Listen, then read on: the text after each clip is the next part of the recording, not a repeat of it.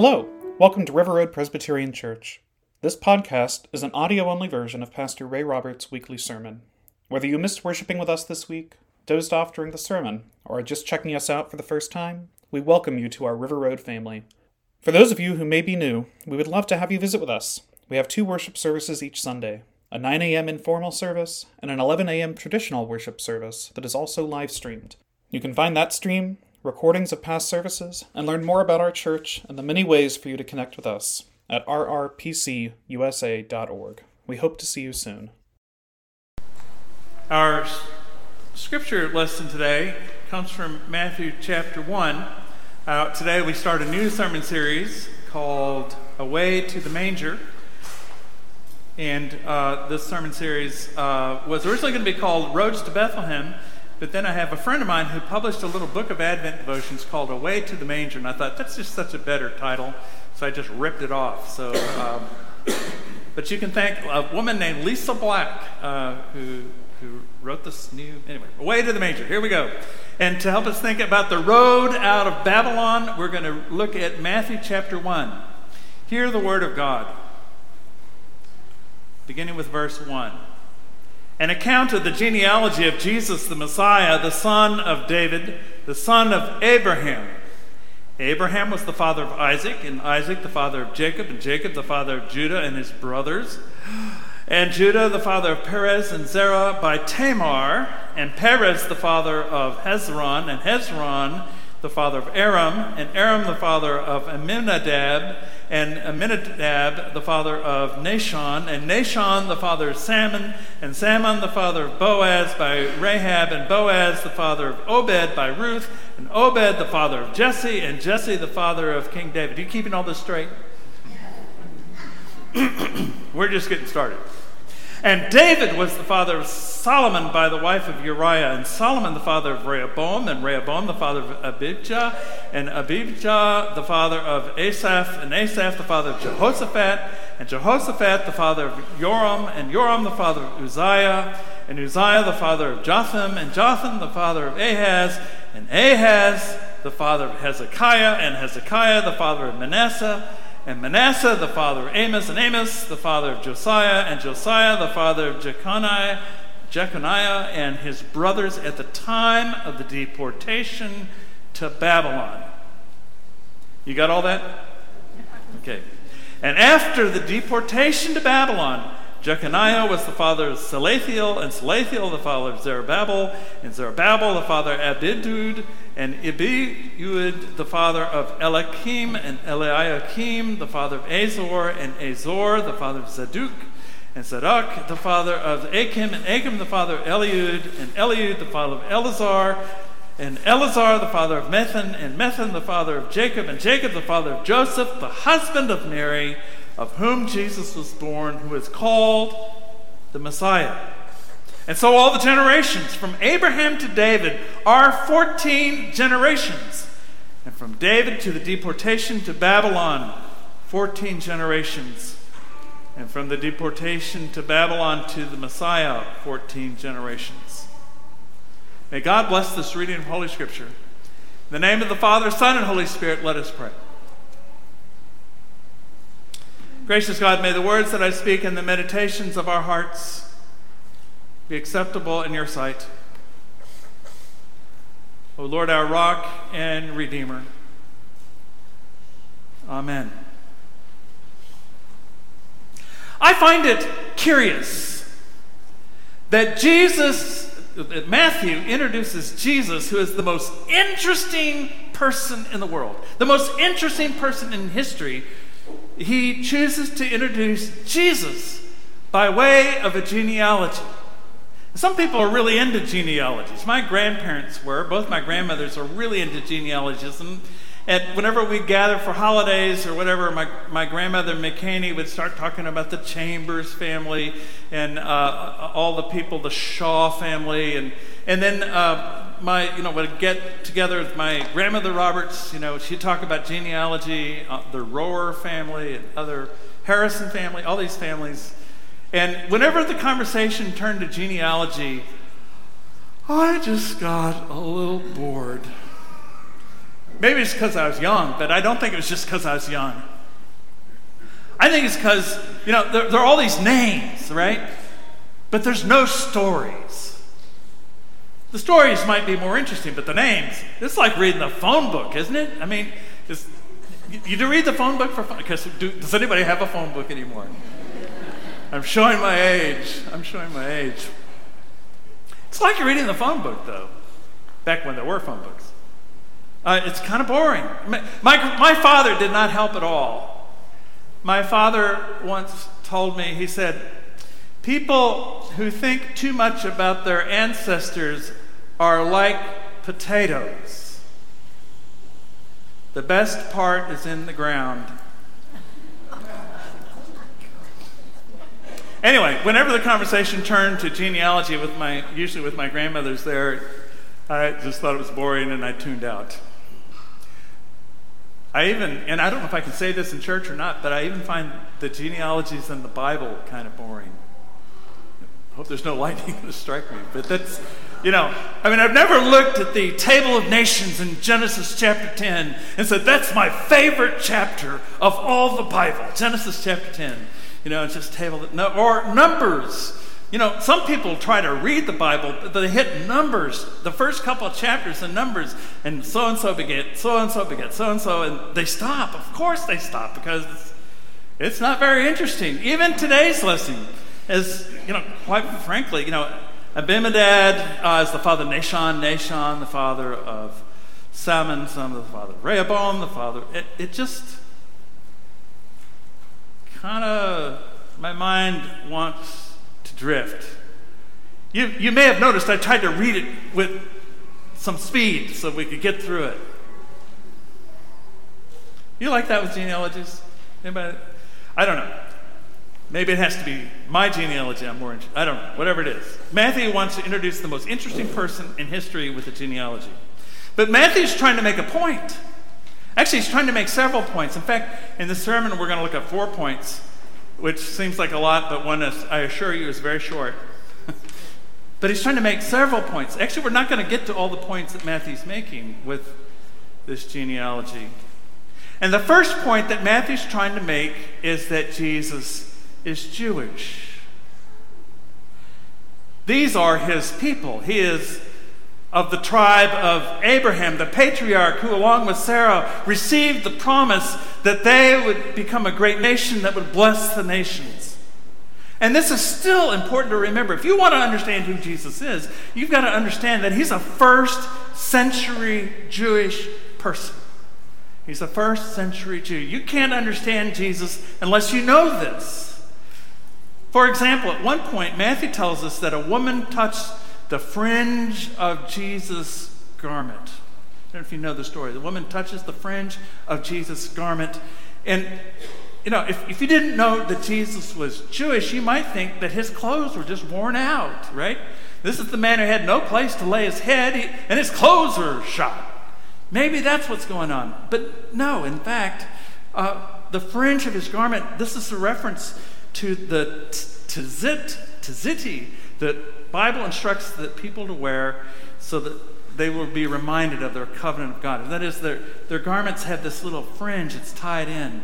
If you go to Israel today, you see people wearing garments with the fringe, tziti. If you don't know this, you're not going to get what's going on. Jesus is presenting as a Pharisee, as an Orthodox Jewish person.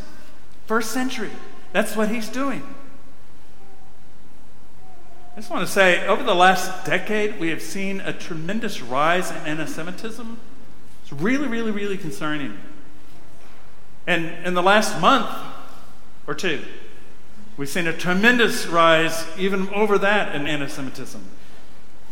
And as followers of a Jewish Jesus, I think we should be among the first people who speak up against it and resist that move. Matthew's first point is that Jesus is Jewish. We aren't going to understand him if we don't understand that. At the same time, Matthew makes a point of identifying Gentiles in Jesus' family tree. He points out 4 of them. They all happen to be women, but 4 Gentile women in his family tree. Jesus is Jewish. but he's not just Jewish. This isn't just for the Jewish people. He comes out of this tradition. He comes out of this particularity, but it's for all people. And so Matthew tells us about these very interesting people. They're all very interesting. For example, Tamar is the first one. She was a Canaanite woman. And when I was in Sunday school, no one ever told me the story of Tamar because they didn't want me to get the wrong ideas. And now you'll probably go home and read your Bible and read up about Tamar because it's a wild story. It's a wild story. But Canaanite woman, she's not Jewish. Rahab was a prostitute in Jericho who helped the Israelites. She lowered them over the wall, if you know the story. The Bible, when it tells the story of Tamar, sets her in parallel with another guy, Achan, who has a treasure that's not his and he buries it under his tent. He's hiding it. And he's not faithful, even though he's Jewish. And Rahab is faithful, even though she's not Jewish. And the point of putting these two stories side by side is that ethnicity is not what matters. It's whether you're faithful to God. And then there's Ruth. Ruth, she was a Moabite. She was of that tribe. And there was such bad blood between Hebrews and Moabites that Deuteronomy 23 verse 3 says this: Moabites shall not enter the congregation of the Lord, even to their 10th generation shall they not enter the congregation of the Lord forever. There's such bad blood between Hebrews and Moabites, but here she is. Here's Ruth. She's in the genealogy. She's the great, grandmother of Jesus. All that way back. We aren't really sure of her ethnicity, but we do know the ethnicity of her husband, Uriah. He was called Uriah the Hittite. Uriah the Hittite. He was a Gentile. Matthew tells us Jesus is Jewish because you can't understand him outside of that context. And then Matthew points to all the Gentiles in Jesus' family tree because Jesus came for all people. He's the man for all ethnicities, all races.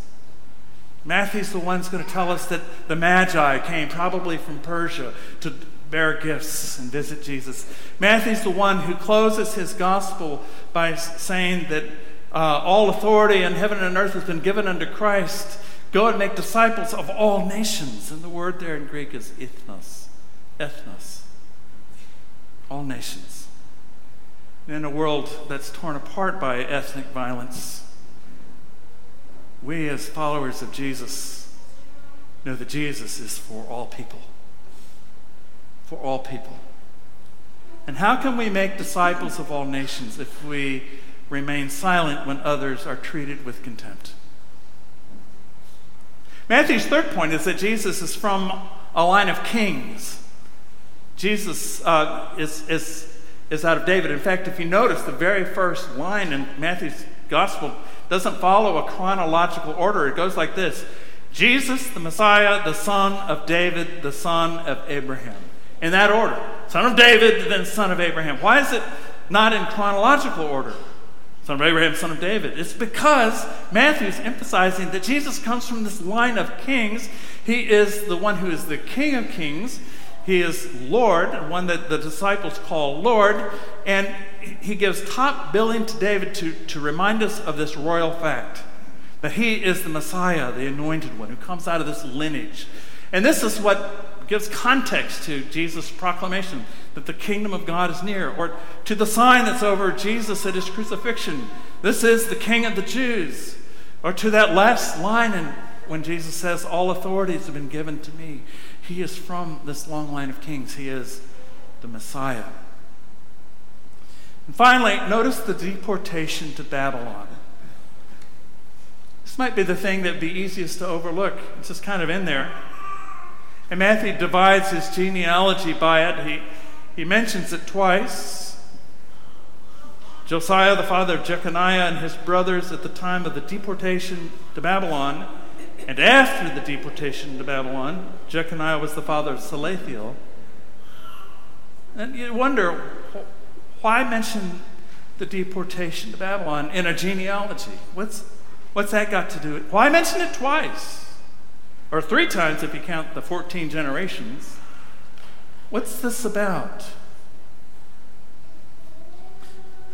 The deportation to Babylon is a reference to what has been, to this point in Jewish history, the greatest trauma. The sack of Jerusalem. Exile.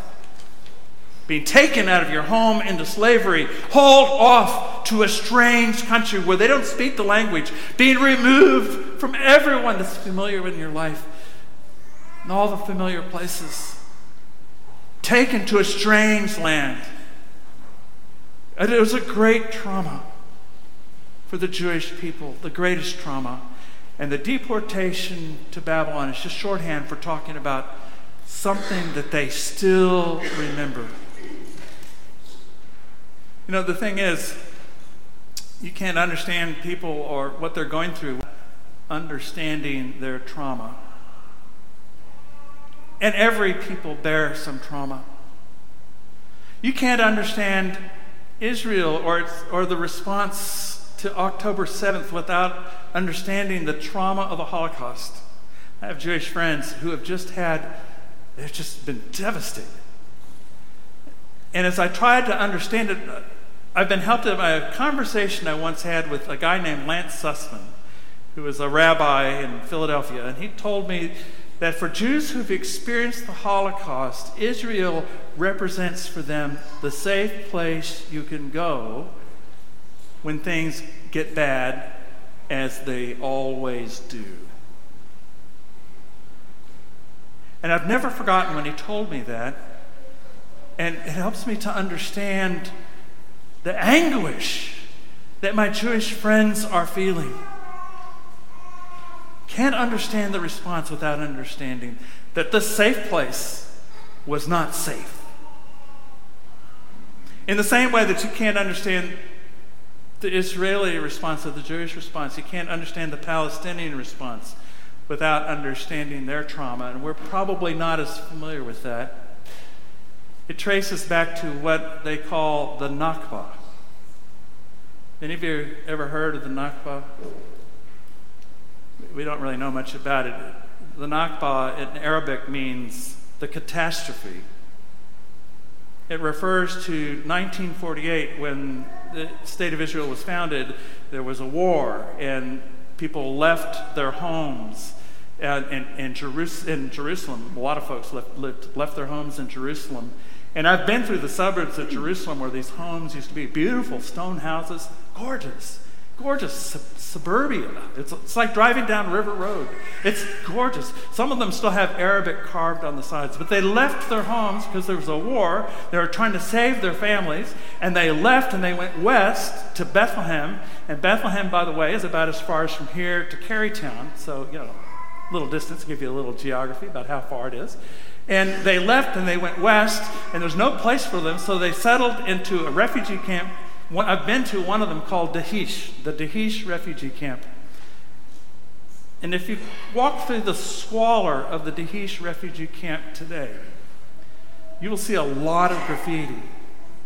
And the thing that's really interesting is that most of this graffiti is depiction of house keys. And you think, that's an odd thing. Why are these house keys painted everywhere on the walls? And it is because the house key is a symbol of the trauma of the Nakba. Because they left their homes, they took their keys with them, they expected to go back to their homes, and they never went back, but they still had the keys, and the family still knows. If you ask any family over there who's got the keys, they know who's got the keys to the house. It symbolizes the trauma of losing your home. It symbolizes the trauma of grievance and a sense of injustice. It symbolizes that when you look across the valley and you see the new settlements being built on land the Oslo Peace Accord says it's going to be. You can't understand what's going on over there unless you understand the trauma on both sides. And my point in raising this is not to choose sides. not smart enough to figure out how that is. But people are dealing with trauma. It informs a sense of identity. It is the reason there is continuing suspicion and resentment and fear, and these drive behavior. And trauma is a significant barrier to finding the peace that I think both sides want. Jesus mentions the deportation to Babylon because he's pointing out the trauma for people who have not forgotten. Today we come to this table. This is the table of our Lord Jesus Christ. And at this table we remember that Jesus came. Jesus is God with us, Emmanuel. He enters into a world with all of its trauma. He enters into the world and he goes to the cross to experience the trauma of the cross. And in experiencing the trauma of the cross, he defangs the toxins of that trauma. And he defangs the toxins of that trauma by forgiving those who crucify him. He defangs the toxins of the trauma by being God with us, Emmanuel, who cries out, "My God, why have you forsaken me?" So that we would know that nobody is forsaken. No matter what trauma you have been through or may go through, God is with you. God is the God of the cross.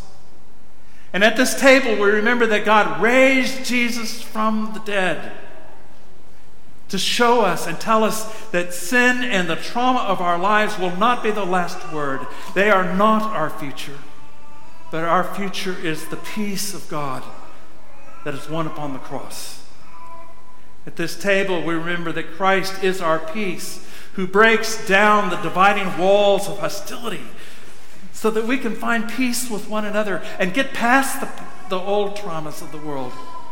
Jesus comes to us, a traumatized people who seek to prevent further trauma by traumatizing others. He comes to us to bring peace.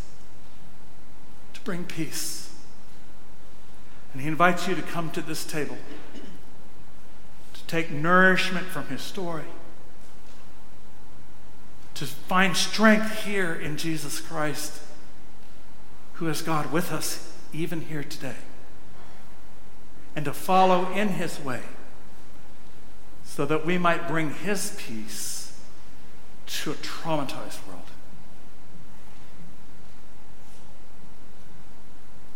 Let us pray. Lord our God, we thank you for Jesus. We thank you for his advent, his coming. We thank you for his being born, that he was God with us, that he knows our struggles, he knows our wounds, and yet he has come to heal. And so we thank you for everything about Jesus, his life, his miracles, his example, his teachings, his work on the cross. And as we come to the table today, may we find healing in him. May we find healing in you. Pour your Holy Spirit upon us, O Lord, so that this bread may be for us not just simply bread, but may become the body of Christ, and this wine may become the blood of Christ, and we gathered around this table may become the body of Christ. Come, O Lord, send your Spirit upon us. For we ask this in Jesus' name. Amen.